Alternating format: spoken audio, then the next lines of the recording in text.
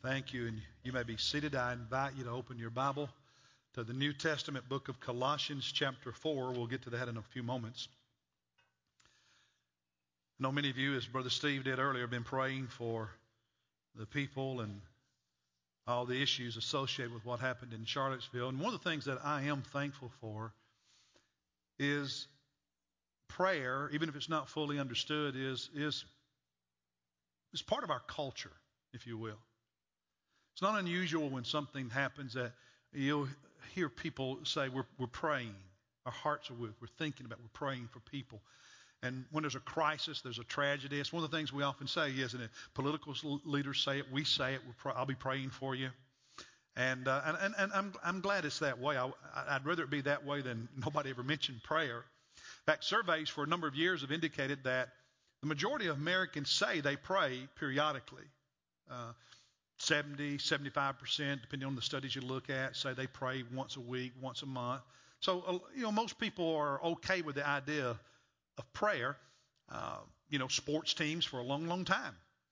Before they go out to the game, whether it's football, basketball, whatever, they'll huddle up in the locker room and they'll have a prayer before they go out on the field. And some of you who are a little older will remember one of my favorite pro football teams was the Chicago Bears of 1985. You remember the Bears of '85 won the Super Bowl, and remember Sweetness, Walter Payton, running back, Jim McMahon, the quarterback, and Big Fridge. All you Clemson fans should know who the Fridge is, right? Big dude, William the Fridge. That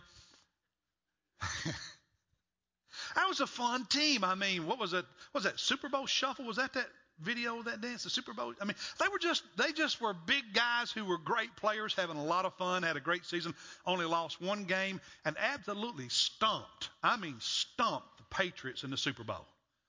Fridge even scored a touchdown. I mean, big defensive lineman scoring a touchdown. Who would have thunk it? A lot of fun. They were characters. Well, one day, Mike Ditka, the coach, was giving the team a pep talk before a game. And he looked at the Fridge and he said to him, now, when I finish, I want you to say the Lord's Prayer. About that time as he was talking, McMahon, the quarterback, reached over and tapped the team chaplain on the shoulder and said, Fridge don't know the Lord's Prayer.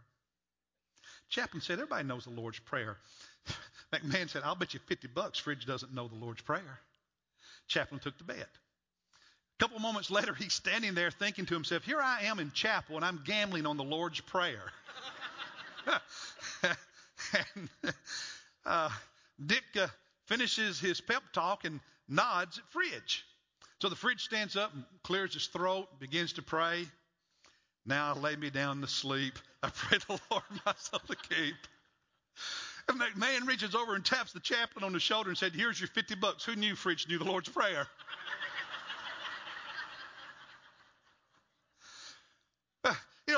It may be true that, most people in America will breathe a prayer for something from time to time, but it's equally true that most of the people in this country don't know a whole lot about prayer.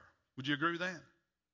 Can I take it a step further and say that even in the church where we know a little bit more about it, talk about it a little bit more and do it more, that we don't know as much about it in the church as followers of Christ as maybe we could or should? I mean, there's a lot of us in this room right now, we struggle to pray. Our prayer life, it's not real strong. And that's why we're doing this teaching series on prayer and fasting, is because we need to learn how to pray, how to grow in our prayer life. Because it's a spiritual discipline that produces change. Through prayer and fasting, we grow. God works in us to do stuff, to change us and to show us things and to teach us. It just transforms us.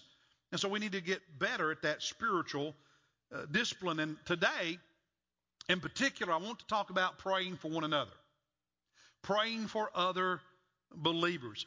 And as I said, I invite you to open your Bible to Colossians 4 and just hold it open there. In a few moments, we'll get to it. But before we study that passage in depth, I want to make a couple of points to set the table, okay? And here's the first one. Whether you realize it or not, each and every one of us as a believer in Christ, as a follower of Christ, is involved in a spiritual battle.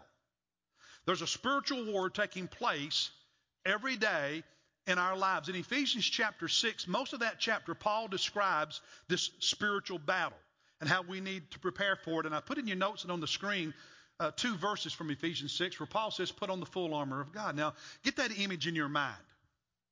Today, soldiers and police will wear protective gear, bulletproof vest, etc., to protect themselves. Well, in ancient times, it was the same thing. It was this armor. You've seen it in movies and pictures. You know, they have this big, heavy armor. It's there to protect them because they're going into battle, into war, and somebody's trying to kill them. And so they wear this armor to protect them. Same thing today with the bulletproof vest. And God says, believer, Christian, disciple, follower of Jesus, you may not know it, but you're in a battle. Someone's trying to kill you. And you need to put on the armor. You need to wear the bulletproof vest to protect you. Now, at the end of this chapter, he says the way you put it on is through prayer. But it's almost impossible to put on this protection without prayer being part of your spiritual disciplines. But what's interesting to me, when he says, put on the full armor of God, your bulletproof vest, so that you will be able to stand against the schemes of the devil. You actually have an enemy who is scheming, who's organized, who's intentional about trying to destroy your life spiritually. Trying to ruin you in your relationship with Christ, trying to ruin your relationships, your marriage, your family, your friendships, who's trying to get you to do things that make a mess of your life. The word against. In the original language, it means hand-to-hand combat. That's how they often fought. I mean, it's one thing to shoot at each other from a distance, but when you get up face to face and it's hand-to-hand fighting, that word against is used 6 times in this passage, in this chapter about spiritual warfare. And so God is saying to you and me, there is an enemy who is face to face with you, hand to hand combat, doing what he can to get you to the place that you're no longer faithful to Jesus, no longer serving Jesus, no longer faithful to the church, no longer worshiping with the body of Christ, no longer living a moral life, a godly life, someone who no longer is growing in faith. He wants to ruin your relationship with Christ, your spiritual life. Sometimes he does that by messing up your other relationships. It's a battle. Each and every one of us are part of it, whether we know it or not. And just look around at all the casualties. How many of you know people who used to go to church, they don't go to church anymore? Anybody? Anybody in here know somebody like that? Raise your hand. You know somebody like that? Every one of us knows somebody like that, don't we? How many of us know people who grew up in church? And then at some point in life, as a teenager or a college student or young adulthood, they just gave up and quit. You know anyone like that? You know anybody? They used to be a really strong leader in the church. Maybe they were a leader in Sunday school or some ministry, and moral failure, an affair, something messed up their life, their marriage, and their walk with Christ. And how many of you have known churches and groups and ministry teams and Sunday school classes just to come apart because of the way people act? The casualties of this spiritual war. Maybe you've been one at some time. Maybe you are one right now. It's very, very real. And while there's a lot of things we should do to help people, the first thing we need to do or should do is to pray for them. To pray for people when they fall in this spiritual battle, when they're injured and when things happen. We need to pray and fast for them. Do you remember 2 weeks ago when we taught on fasting?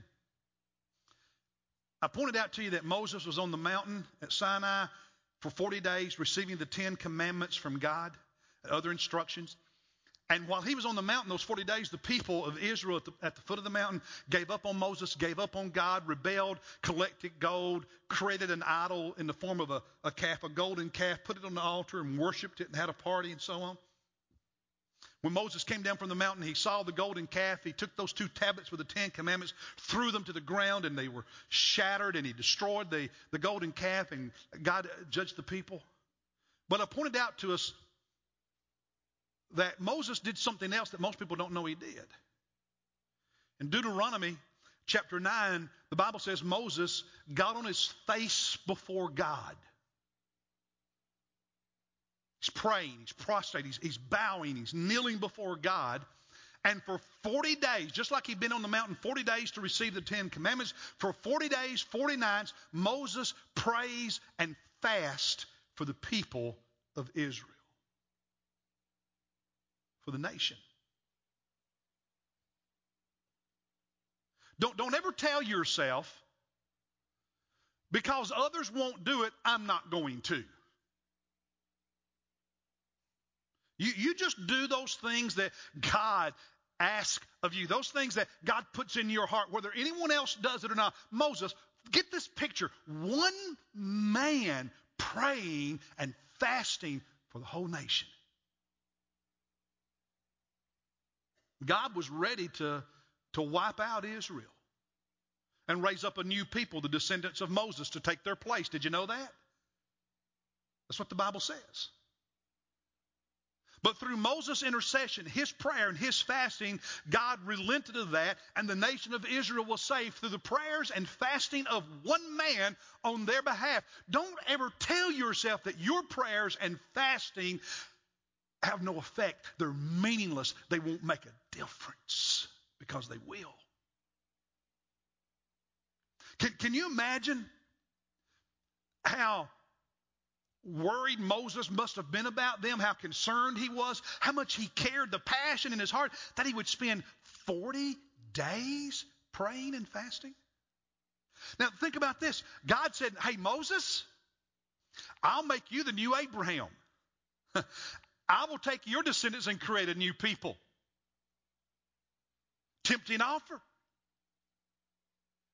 And yet Moses loved the people he had been leading so much that he declined that offer, and he prayed and fasted for the people that he was already a part of. Let me ask you, how much are you praying for the people that you're a part of in this family of faith? Do you fast for the spiritual welfare of the people who are part of our family of faith, those who are in your ministry team, those who are part of your Sunday school class, your children, your relatives, your neighbors?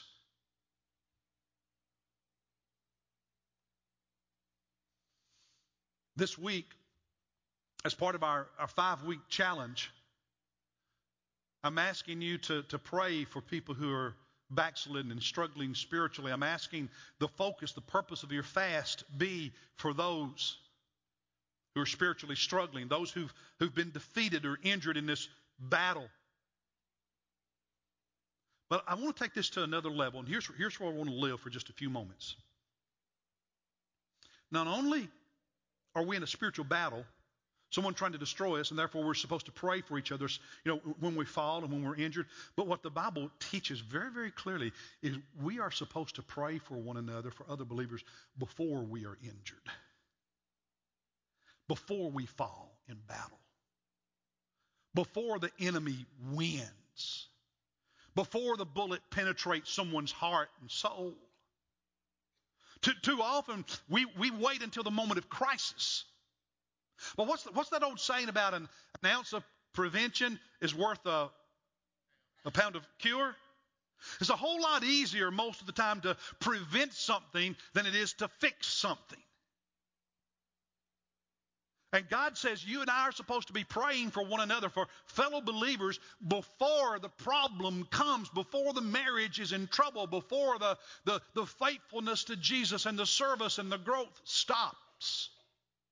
Sounds like a big task, but it's doable, and I want to help you understand that today. Become part of it. Look in Colossians chapter 4 with me, please. Colossians chapter 4. Paul begins this chapter by asking the believers in Christ in the city of Colossae and that church to pray for him. And then at the end of it, he's wrapping his letter up and just saying bye and so on. And in verse 12, he mentions a man named Epaphras, who is one of your number. Epaphras was one of Paul's associates. He was a fellow preacher. He worked with Paul. He was like on his team. And Paul mentions in verse 12 that Epaphras is one of your number. In other words, he is one of the Colossians. He's from that city. He's from that church. We'll talk more about that in just a moment and how important it was.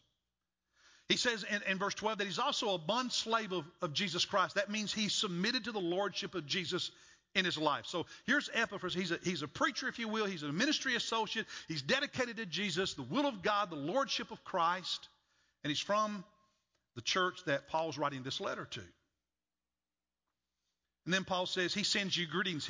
So Paul's writing this letter to this church, and he inserts in, hey, Epaphras says hi.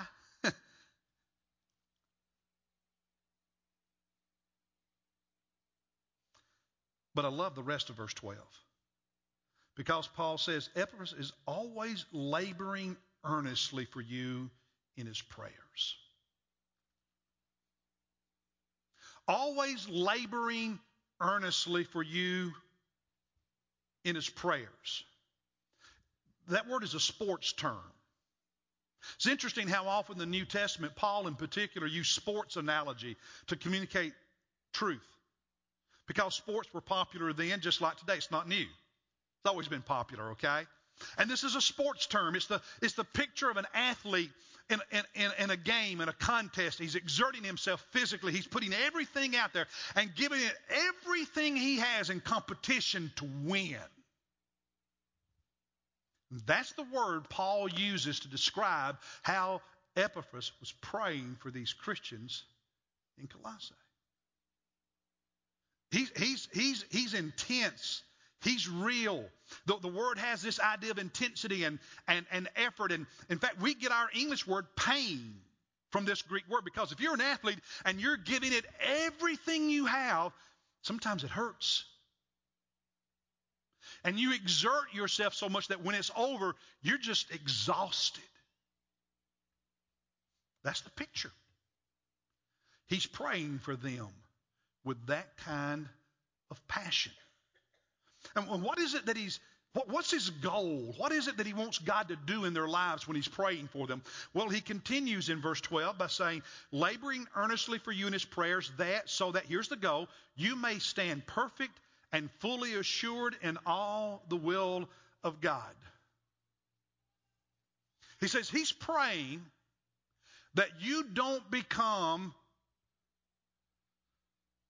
a dead soldier in this battle.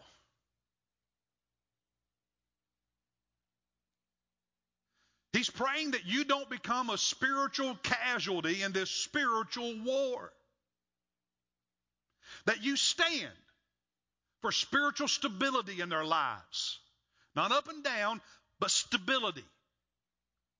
For spiritual maturity. The word perfect means mature, complete, well-rounded. All the different areas of your life. God is not just working in one area. God's trying to produce a well-rounded, solid, mature, complete, stable disciple. Fully assured. Spiritually confident. Not someone who lives in fear, but spiritually confident that God's will is good and you're living in the will of God and you understand his purpose for your life and you understand who Christ is and what it means for your life. He says, Epaphras is praying for your spiritual health, for your spiritual well-being in your relationship with Christ. Now look at verse 13. Paul says, for I testify for him that he has a deep concern for you. Some Bibles translate that works hard for you, or has. I think the King James has great zeal for you. It's a very broad word, means all of that. Do you know what Paul is saying? His prayers for these Christians, they're not casual prayers. I mean, his heart is in it. His passion is in it. He's consistent and he's intense and it's important to him. It's not anything casual. Why did Epaphras care so much? Why did he pray that way and that hard for this church and for these Christians? Well, it's at the beginning of verse 12. He's one of your number. He's one of you. He's from you. He knows you. He's connected to you. He has relationships with you. He cares about you. And it's out of that heart, that passion for God because he's a servant of God, and that passion for them because he's in relationship with them, that out of all of that, God produces this kind of praying for them. Look in chapter 1 of Colossians for just a moment, a couple pages in front of where you already are. Colossians chapter 1, Paul begins this letter by just saying hi and greeting them, and he's thankful for them. And he's heard about them and their love for God. He heard about it from Epaphras. So Epaphras, he comes to Paul and gives Paul the story of the church. In verse 7, just as you learned it from Epaphras, referring back to verse 6, the grace of God, the gospel. In other words, we can't be certain, but it's either Epaphras was Paul's associate who started this church, or he was one of his early leaders and preachers and teachers. One of the two. And so he comes back to Paul and says, hey, there's this great church over there in Colossae. They love Jesus. And they know the truth. And Paul is thankful for that. And so in verse 7 he says, we learned this about you from Epaphras, our beloved fellow bondservant, another way of saying he's submitted to the lordship of Christ, who is a faithful servant of Christ. He's a minister of Jesus, and he's a good one. He's dependable. He's faithful, and he's part of our team on our behalf. Verse 8, he told us about your love. But verse 9, for this reason also, since the day we heard it, we have not ceased to pray for you. Paul says, hey, Epaphras is not the only one praying for you all. Paul says, I'm praying for you. And everyone that's a part of our ministry team is praying for you.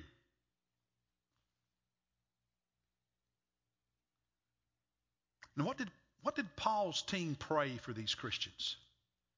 Well, in verse 9, we've not ceased to pray for you and to ask, here's what we're asking God, that you may be filled with the knowledge of his will and all spiritual wisdom and understanding. Paul says, my team is praying for you that you're a faithful Christian and you love Jesus. We're praying that continues. We're praying that you continue growing in your understanding of who Jesus is, your knowledge of him.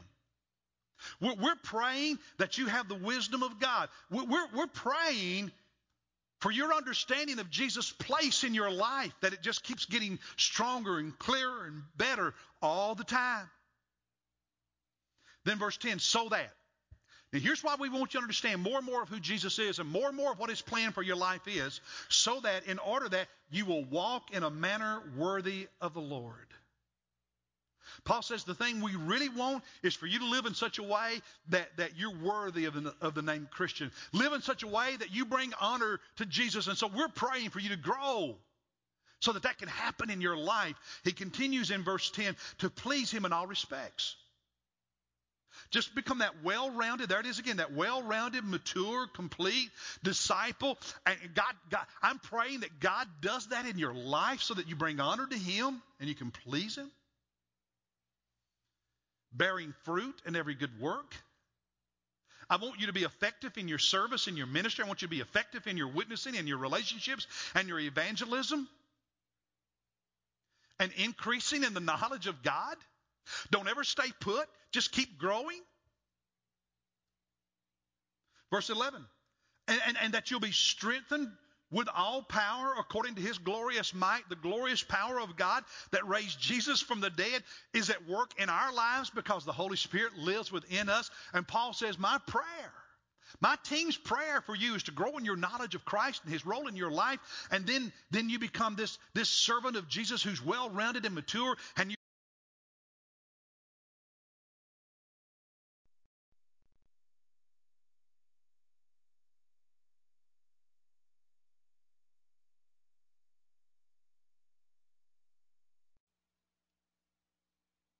so that you can be stable, so that you can be mature, well-rounded, and live out the will of God for your life. He says in verse 11, to the attaining of all steadfastness and patience. The word patience there is the picture of holding up under a load, not giving up. He's saying, this church, you're a good church and you're doing so much that's good. Believers, you're growing, you love Jesus, and my prayer is that you get even better at it. That you never become a casualty in this spiritual war. Would you like for someone to pray that kind of? Would you? Yeah. We all would. We all need it.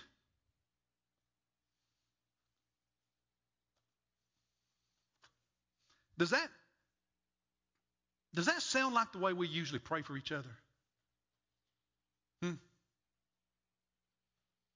Not really, does it? Maybe after someone's been shot in this spiritual war.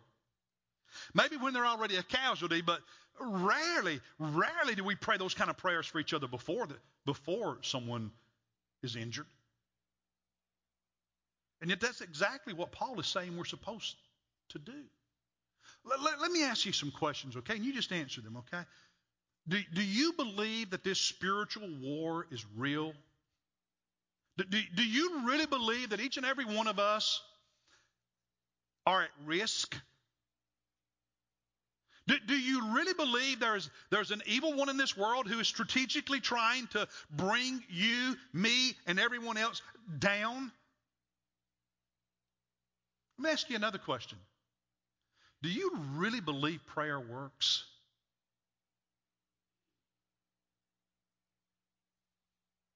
Then why don't we pray these kind of prayers for each other?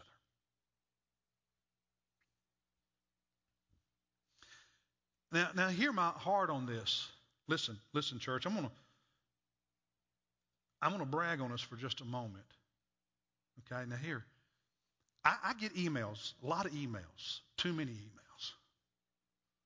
Any of y'all get too many emails? But in the midst of all that volume, there are some really good ones. And one of the ones I enjoy getting every week are from our Sunday school classes, where you all do these prayer lists and you send them out. Okay? Most of our groups do a great job praying for each other. We do that, right? Our deacons Monday night spent several minutes praying for people in this church and people that those of us in this church know. Pray for them by name. Do a good job with that. We do a good job praying for people when they're sick. Praying for each other when somebody needs a job. When their marriage is in trouble. Or a child's going off the deep end. Praying for each other when we have aging parents and the issues that come with that. Praying for each other when there's an addiction. Praying when somebody needs to sell a house. And we need to get better at that. But I'm not certain we can say we do a great job praying for each other's spiritual well-being, and especially praying those kind of prayers before somebody is in trouble.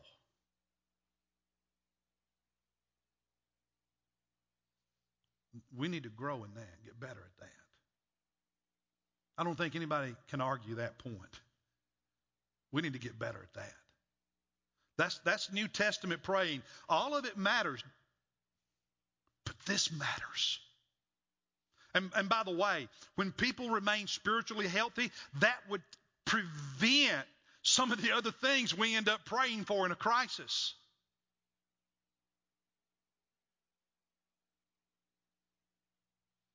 And so praying about these things on the front side, like Paul was doing, like Epaphras did. Do you know that the New Testament says more about praying for one another's spiritual needs than it says about praying for our physical needs? It does. It does. I understand the physical and the tangibles immediately in front of us. And it's the tyranny of the urgent, the crisis of the moment. But you see, wisdom says, I step back and I look at a bigger picture.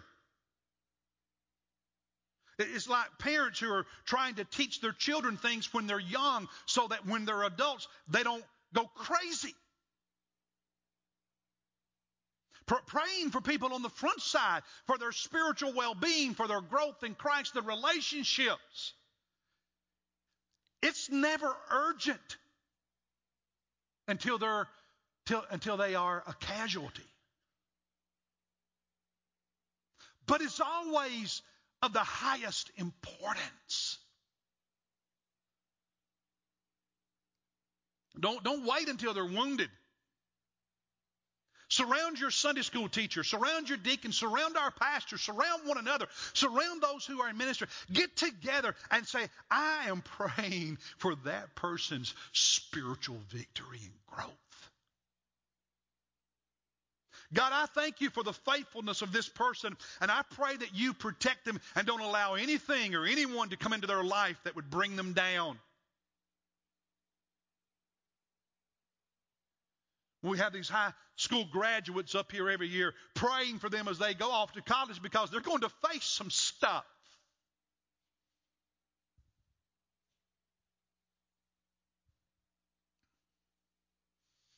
A preacher who died in the early 1900s, he said, the mightiest thing you can do for a man is to pray for him. I'm not convinced we believe that. You remember in December 2015 when these two Muslim terrorists, this couple, went out in San Bernardino to where, about 80 employees of this company had gathered for a Christmas party and opened fire and killed 14, injuring others. Y'all remember that story? And everybody was, just appalled, prayed. I mean, we're here in Rock Hill. What else can you do? You pray, and leaders across our country did what they always do. Our hearts go out and we pray. And I'm thankful for that. I'm thankful we have that kind of culture. But what really caught my attention was the following day, the cover of the New York Daily News. And in the article, criticized conservatives and Republicans for praying and were pushing, greater gun control. And that's a different discussion. That's not my point. But over the weeks to follow, there were numerous articles and publications and discussions and debates and shouting on TV and all of that about whether prayer works, it doesn't work, is that enough? That whole issue, how that unfolded. And myself and some of you see that, and my initial reaction, your reaction is what? Offended by it.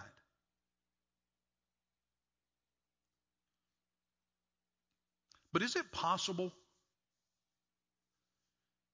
that in some way that's speaking the truth about us when it comes to this spiritual war? That we really don't believe God will do anything, and maybe on some level that's part of the reason we don't pray for one another about spiritual things. I mean, logically, with our words, our mind, we would say that we don't believe that.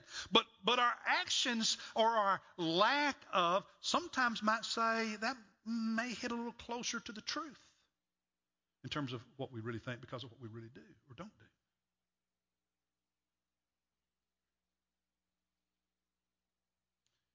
More recently, last month, a group of about 30 conservative preachers gathered, and others gathered with President Trump, prayed for him, and it was amazing in the days to follow all the fallout from that and the criticism some of them, took from certain segments of our culture for that. And the truth is, every elected official, every public servant needs our prayers. The Bible teaches that you and I, as believers in Christ, are supposed to pray for every elected official, every government official.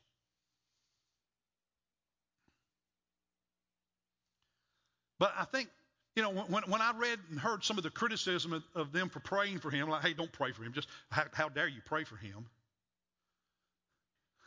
I was offended by some of the stuff I heard following that. But on some level, is it not true that it's easier for us to get offended when someone attacks those who pray? It's easier to get offended and to be angry than it is to actually pray.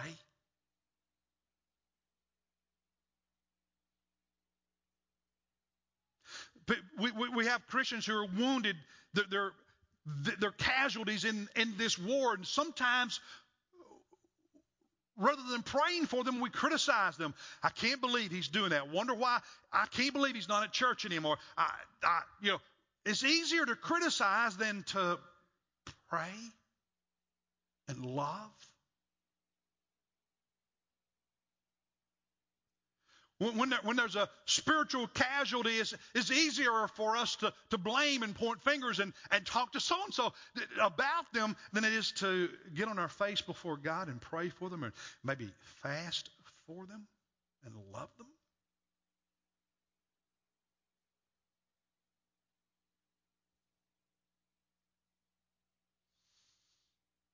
So is this 5-week challenge. We're starting week 3 today as it continues.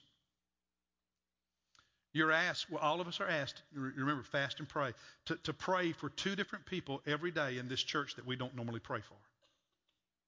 And last Sunday, I asked you to add to that praying for 2 of the items that are mentioned in your program, in your bulletin, so that you can learn how to pray kingdom prayers and pray for the ministries of this church. Because prayer needs to reach beyond just what's immediately on our mind all the time. Well, today I want to take it another level and say, as you're praying for 2 people, I want you to pray every day this week for 2 people who are spiritually struggling. And add to that, praying for people who are in leadership that are not struggling, praying that they never struggle. Just make that part of your prayer this week, every day. Pray for people by name like that. And fasting, we're asking ourselves to fast one day each week for the next 5 weeks. You choose the day. You choose the type of fast, full fast, partial fast, whatever. That's your choice. But this week, I'm asking that the purpose of our fasting be that we fast for those who are struggling spiritually. Each of us know people like that. Make a list of their names. Pray for them. Fast for them when you fast this week for God to do a work. Be Moses. Be Moses. Get on your face before God and plead with God and fast before God for the well-being of those who have been wounded in this spiritual war. Love them enough to do that. Be deeply concerned enough for them to do that. Because you can do that. You can. And it will make a difference in people's lives.